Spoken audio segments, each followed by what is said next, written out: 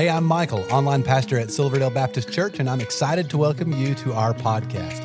Now, after you listen to this episode, I hope you'll stick around for just a moment. I'll be sharing about some resources we have for you, as well as a few things going on at Silverdale right now that we would love for you to be a part of. Now, I really hope this podcast is just what you need today to help you in your relationship with Jesus.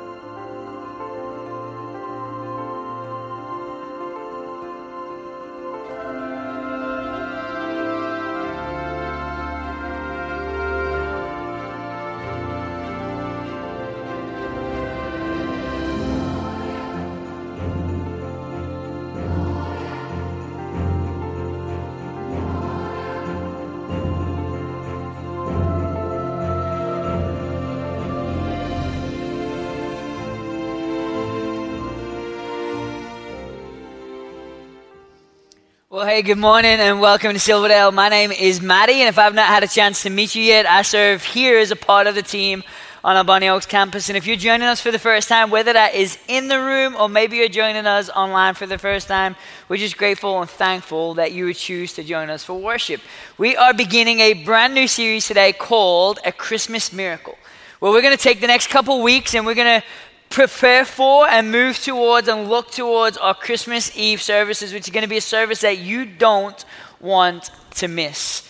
So if you've got your Bible, I want you to go ahead and open it for me and open it to Luke chapter 1 for me. Luke chapter 1. For many of us, the Christmas story is one that we're really familiar with.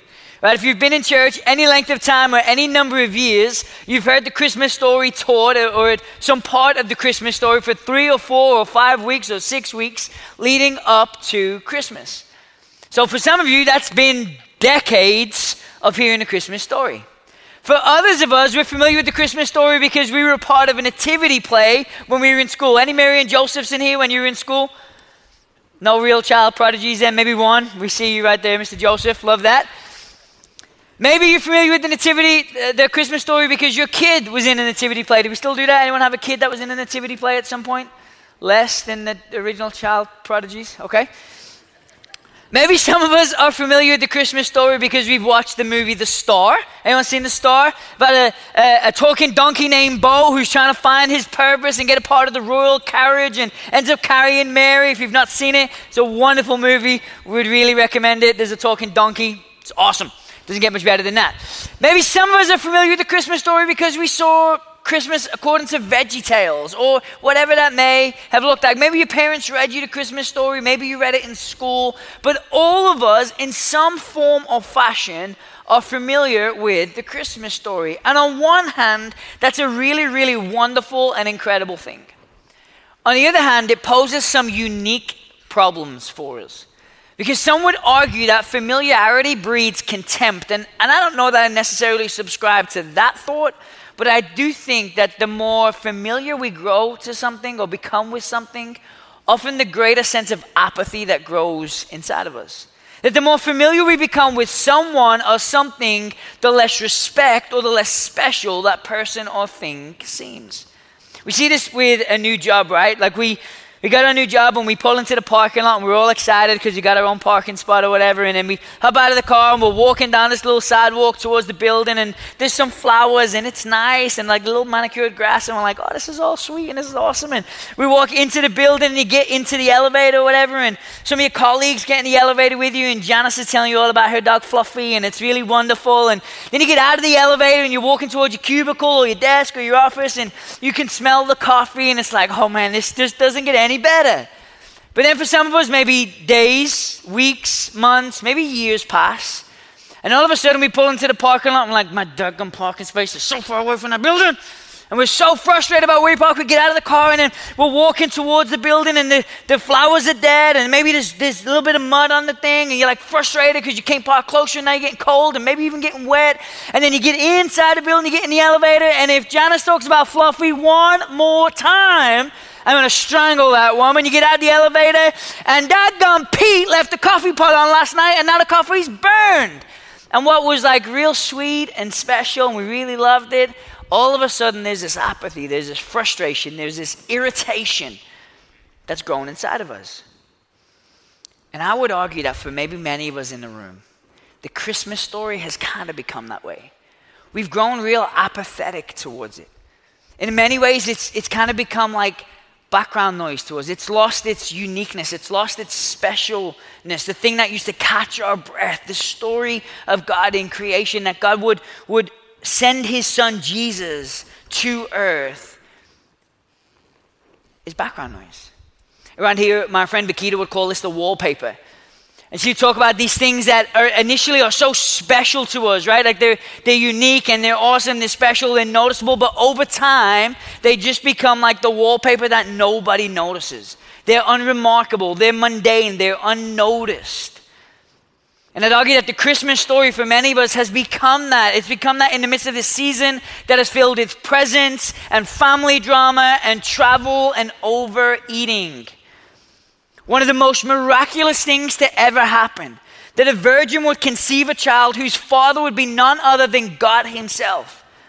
That it happened in such a way that it would be the fulfillment of hundreds of prophecies spoken over thousands of years.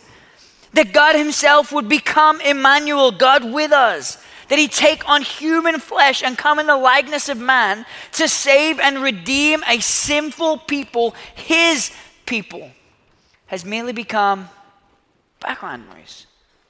So my ask of you today, before we look at the text, it's twofold. The first thing I want to ask of you today is in a moment we're going to take a second to pray. And I'm going to ask that you'd pray something very specific with me. I'm going to ask that you would pray with me that God would allow us to see the Christmas story this Christmas season as if it were for the very first time. That as we read through the story of Christmas over these next several weeks, as we take really familiar passages to you and to me, that we would ask God that he would almost take back the scales off our eyes, if you would, and allow us to see it as if it were for the very first time. That we'd allow the story of Christmas to catch our breath again. That we'd stand in awe at the creator of the universe who sent his son. That we would be wowed by the story of Christmas again. And then the second thing that I'd ask you to pray is that you'd ask God to put somebody on your heart that you need to invite into this Christmas story. So when that God would lay on your heart that you need to invite into the truth of the gospel, somebody that needs to know that God is still working, God is still active, God is a miracle working God, and that God wants to do something in their life. So would you pray with me this morning? Let's pray together. Father, we ask, Lord, that you would allow us to catch a glimpse of the Christmas story this season as if it were for the very first time. God, for passages that we are familiar with, for things that we've read maybe a dozen times, things we've heard taught maybe a dozen times, God, that you would allow us to see it as if it were for the very first time. God, that you would lay somebody or some people on our heart even now that we need to invite into this story, who need to know the miracle of Christmas, who need to know the truth of the gospel. We ask all this in Jesus' name. Amen. So if you've got your Bibles, turn to Luke chapter 1. We're going to start reading in verse 26, and we're going to go all the way through verse 38. It's on the screens if you don't have it. It says this: In the 6th month, the angel Gabriel was sent from God to a city of Galilee named Nazareth, to a virgin betrothed to a man whose name was Joseph of the house of David. And the virgin's name was Mary, and he came to her and he said, "Greetings, O favored one, the Lord is with you." But she was greatly troubled at the saying and tried to discern what sort of greeting this might be. And the angel said to her, "Do not be afraid, Mary, for you have found favor with God. And behold, you'll conceive in your womb and bear a son, and you shall call his name Jesus. He will be great, and he will be called the Son of the Most High. And the Lord God will give to him the throne of his father David, and he will reign over the house of Jacob forever, and of his kingdom there will be no end." And Mary said to the angel, "How will this be, since I'm a virgin?" And the angel answered her, "The Holy Spirit will come upon you, and the power of the Most High will overshadow you. Therefore the child to be born will be called Holy, the Son of God. And behold, even your relative Elizabeth in her old age has also conceived a son, and this is the 6th month with her who was called barren, for nothing will be impossible with God." And Mary said, "Behold, I am the servant of the Lord. Let it be to me according to your word." And the angel departed from her. So if you're taking notes this morning, the first thing I want you to write down is this. It's an improbable place, an improbable place. What we see is God show up in the most improbable of places. Places, destinations, landmarks are now and have always been important to us. Every place has distinguishing features or landmarks that make it easily identifiable. For example, let's play a little bit of a game. Who can tell me, where is this? New York. Great job, buddy. How about this one? London. Okay, we're a little bit slower than the 9:30. Maybe we can catch you up. This one? What did you all say? Okay, how about this one? Sydney. How about this last one? Paris. I swear, somebody over in this section said Vegas. Right in here somewhere. I don't know. Places hold relevance. Places are important. They hold importance in our lives. Many hold importance across the course of history. Many of us in the room, maybe most all of us, can identify a time in our lives based on a place or event that has relevance. For example, I would guess that everybody 25 and over could tell me where you were on September the 11th, 2001. It's a moment in history that is captured in our minds by a place that we were. Maybe even people over 70 or so in the room, not going to ask you to identify yourselves, but you could probably tell us where you were and what you were doing the moment that you found out President Kennedy had been assassinated. There's a place that holds relevance. There's a place that's important. Places are important. They mean something to us. I recently got to go back to England and visit my dad. My dad turns 81 this week. If you'd ask my dad today, hey, what did you have for lunch 4 days ago? He's going to look at you and say, I can't remember. But one morning I picked him up and we went for a drive. Where he lives now is probably about 30, 40 minutes from where he was raised. He hasn't been in that place for about 30 or 40 years. So I picked him up. I said, Dad, we're going to go drive around. You're going to show me where you were raised. We're going to talk all about it. And we drove for about 3 hours. No GPS. And we never missed a turn.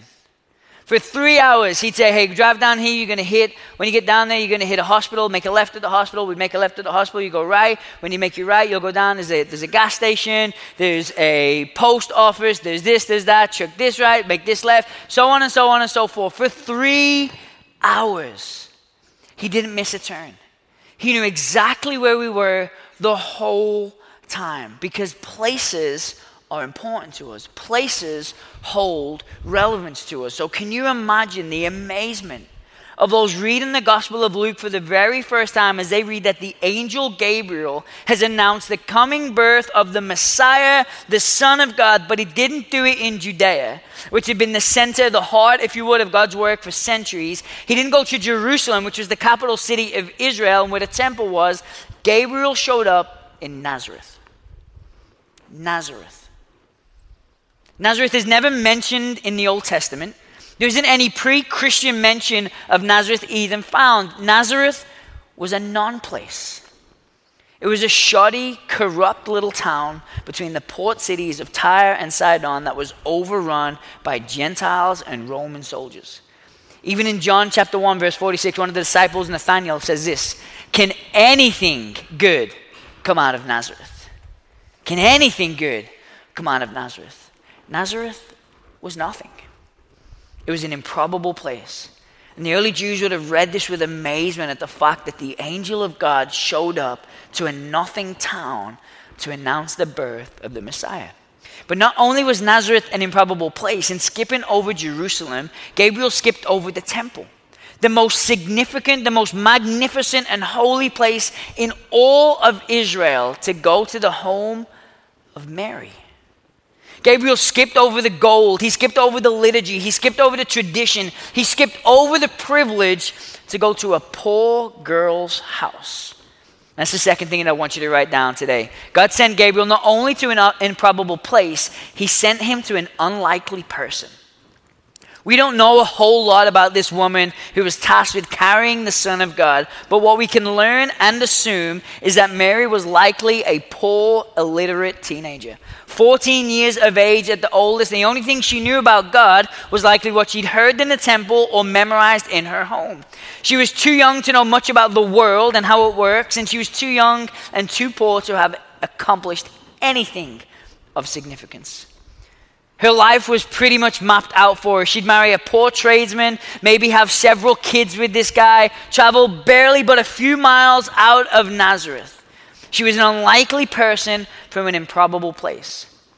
Mary was the kind of person that we look past. Mary was the kind of person that we look beyond. It wouldn't be unfair to say that Mary was a nobody from a nothing town in the middle of nowhere. Mary was the girl who sits in the cafeteria by herself and nobody talks to. Mary was the kind of girl, when you walk into a room and you see them sitting there, you don't go sit next to her. Mary was the kind of girl in the office that nobody wants to hang out with and nobody wants to eat lunch with. Mary was a nobody from a nothing town in the middle of nowhere. In 2007, this guy named Joshua Bell, he shows up at DC's busiest metro station during the middle of rush hour and spends about 45 minutes playing a violin. It's estimated that thousands of people pass by him and 6 notice him. 6 people notice him. They stop and he makes, in 45 minutes, a whopping $32. Little did the thousands of people know who were passing by through that plaza at that time that Joshua Bell is one of the foremost violinists, if that's even the right word, in the country. And later on that week, he'd play out in front of a sold-out Kennedy Center in DC with tickets averaging about $100 per ticket on a violin that's estimated to have cost $3.5 million. The same violin he was playing in the metro station. He was unnoticed. He was a nobody in the middle of nowhere, just like Mary would have been. The early Jewish readers would have read the Gospel of Luke, and they would have wondered, why in the world would the angel Gabriel be sent to this nothing town of Nazareth to meet with a poor teenage girl called Mary? And then if that's not enough, Gabriel comes with some of the most incredible news. It's the third thing that I want you to write down. It's an impossible gift. God sends Gabriel with news of the most impossible gift, that Mary, this poor peasant girl in the middle of nowhere, would miraculously conceive a child who would be the incarnate God, God in the flesh, Jesus, the Messiah of the world. It was a gift she was undeserving of. It was a gift she was unprepared for. God could have chosen anybody in the world at that moment in time, or any moment in time, to be the one who would carry and nurture his son for 9 months and then raise him for the years after. God could have found the richest, the bravest, the proudest, the smartest, the most beautiful, but instead, he chose the humblest. Look at this in verses 28 and 29. It says this, and he came to her and he said, "Greetings, O favored one, the Lord is with you." But she was greatly troubled at the saying and tried to discern what sort of greeting this might be. Gabriel calls Mary, "Oh, favored one," and Mary's response is not, "Oh yeah, that's me." Her response isn't, "Well, I do try." Mary's response is the one of utmost humility. Gabriel gives her the greatest compliment. He blesses her in the name of God, and Mary, in her humility of heart, is so troubled by it because she believes she's so undeserving of it. That I don't deserve the favor of God, essentially, is what she says. Her humble estate, her matching humility make her the ideal recipient of one of the greatest and most impossible gifts ever given, for the Son of God to live inside of you. Look what Gabriel goes on to say in verses 31 through 33. It says, "And behold, you'll conceive in your womb, and you'll bear a son, and you shall call his name Jesus. And he'll be great and will be called the Son of the Most High. And the Lord God will give to him the throne of his father David, and he will reign over the house of Jacob forever, and of his kingdom there will be no end." And then Mary asks in verse 34 this, "How will this be, since I'm a virgin?" And Gabriel goes on to tell her that God, by the power of his Spirit, would miraculously bring about new life inside of her. See, every Christmas, it's easy for us to read that part of the Christmas story like it's just information, like it's just a part of history, like it's just background in the grand story of God. But if we read it that way, we miss what God, through Luke, is teaching us. Because it's in the story of Mary and the conception of Jesus that we find a picture of the gospel. It's in the story of Mary that we find your story, my story. You see, it's often in improbable places that we come face to face with Jesus. It's in the brokenness of our abuse. It's in the mess of our mistakes. It's in the aftermath of the affair. It's at the bottom of the bottle. It's in the most improbable of places that Jesus shows up. And he doesn't just show up there in those places. He shows up there to meet with the most unlikely of people. You. Me. He shows up to meet with liars and cheats, thieves and tormentors, abusers and manipulators, unlikely people. You. Me. It's on a cross where he meets a criminal whose crimes are so despicable that he's being punished by death. It's in the middle of an angry mob where he meets a woman who's half naked and ashamed because she was caught committing adultery. It's in a religious zealot's house where he meets a prostitute who washes his feet with her tears. It's in a jail cell where he meets the man arrested for yet another DUI. It's on the couch at the counselor's office where he meets with the woman broken because of the decisions that she's made. It's in the doctor's office where he meets with the person who's heard the word cancer for the very first time. It's here in this room where he meets with men and women who have no idea what to do with the rest of their lives. He meets with unlikely people in improbable places. Jesus, the King above all kings, Lord of all lords, the one whose kingdom knows no end, shows up in the most unlikely of places to meet with us. For me, it's been a dorm room on my college campus. It's been in a hospital room. It's been in an orphanage filled with abandoned kids in the middle of the Dominican Republic. It's been on my bathroom floor. It's been on a trail in the woods. When God has shown up to meet with me in the midst of my brokenness. And when God meets us, unlikely people in improbable places, he meets us with the most impossible gift, himself. Jesus meets us, unlikely people in improbable places, and he gives us the most impossible gift. He gives us himself. Go ahead and write this down for me. That the gift of God is salvation through Jesus. The gift of God is salvation in and through only Jesus. The gift God gave Mary was to literally carry salvation to the world. And for all of us, the first time we meet with Jesus, the gift he offers us is the gift of salvation. That he himself would pay the penalty for our sin, for my sin, that by his death on the cross in our place, he would make us righteous and holy and perfect before God. That he'd restore our relationship to God and with God. Look at the way the Apostle Paul writes this to the church in Ephesians. It says, in you, us, were dead in the trespasses and sins in which you once walked, following the course of this world, following the prince of the power of the air, the spirit that is now at work in the sons of disobedience, among whom we all once lived in the passions of our flesh, carrying out the desires of the body of mind. Sound familiar? It does for me. And were by the nature children of wrath like the rest of mankind. But God showed up in an improbable place, met an unlikely person, and gave you the impossible gift, being rich in mercy because of the great love with which he loved us, even when we were dead in our trespasses, made us alive together with Christ. It is by grace that you and I have been saved. Jesus meets with us unlikely people and offers the most impossible gift, salvation. And maybe like Mary, you sit in your seat and say, how? How will it be? Because in Mary's story, we see our story. And the same thing he does for Mary, he does for you. By the power of his Spirit, he will bring about new life inside of us. By the power of the Holy Spirit, he takes what's dead, he casts it aside, and he makes us new. But it's not a one and done type scenario. You see, Jesus keeps showing up in our lives.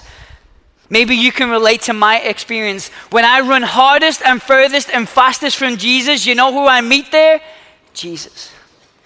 When I make mistakes, I meet Jesus. When I run from him, he's there. When I turn from him, he's there. When I'm confused, he's there. When I'm broken, he's there. When I'm hurt, he's there. When I hurt others, he's there. Everywhere I turn, he keeps showing up.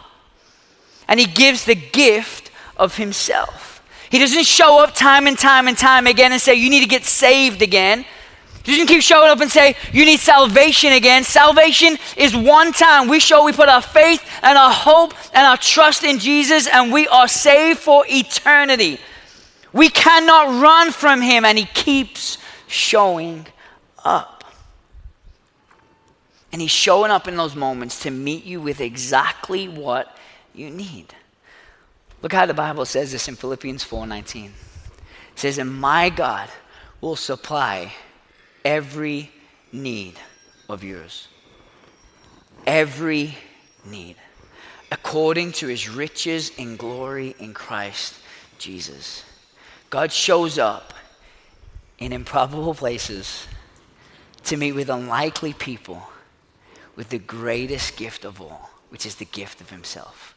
At the bottom of your outline, there's one more blank, and it says this: Jesus brings me. And I went back and forth with this, because I could have put something here for you, but the thing that I would have put here for you would be for me. See, because Jesus shows up in my life to meet my need. Jesus is showing up in my life in this season very specifically to meet my need. But the question I would ask you is, right now in this season of life that you find yourself in, what's your need?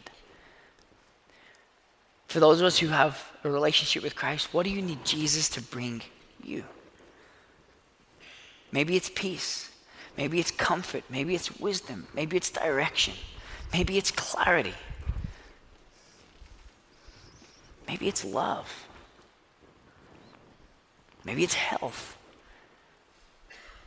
But God will meet your every need through Jesus. Maybe for some of you, what you need more than anything in the world right now is Jesus and a relationship with Jesus.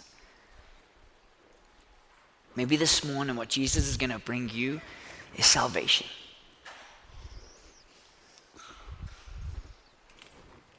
God's promise in Scripture is to meet our every need. And God always, always keeps his promises. Listen, here's what I want to do here in just a moment. I want to pray for us. We're going to have some pastors and encouragers down front that would love to come alongside you and pray with you and pray for you. What do you need from God right now?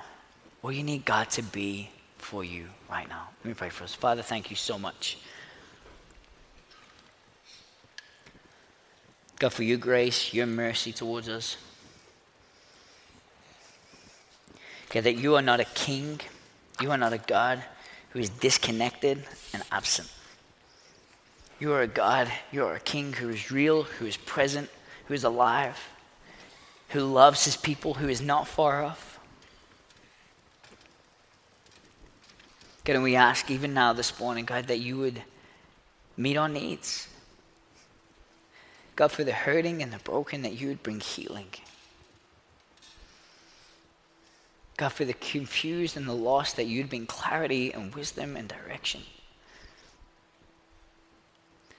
For those who feel like they're at the end of their rope, that you would bring purpose. And we ask all this in the powerful name of Jesus. Amen. Well, I hope this was helpful to you. If while listening you realized you need to take the next step in your relationship with Jesus, we would love to help you with that. You can connect with us by clicking the link in the show notes to our website and then clicking the Connect card button. In our weekend worship services, we are in a sermon series called The 7 Commands of Christ. Jesus gave dozens of commands, and as followers of Jesus, we should obey all of them. Over the next several weeks, we are focusing on 7 that will change your life. We would love for you to join each week at one of our campuses, or you can attend online. You will find service times by clicking the link in the show notes to our website. You know, there's so many ways for you to get involved and be a part of what God is doing here at Silverdale, and we really want you to feel welcome and a part. So please, stay connected. Be sure to like and follow us on the different social media accounts. You'll find all the links in the show notes of this episode. And lastly, help us spread the word about this podcast. Take a moment to share this episode with your family and friends. Again, we appreciate you listening and hope you will join us again next time.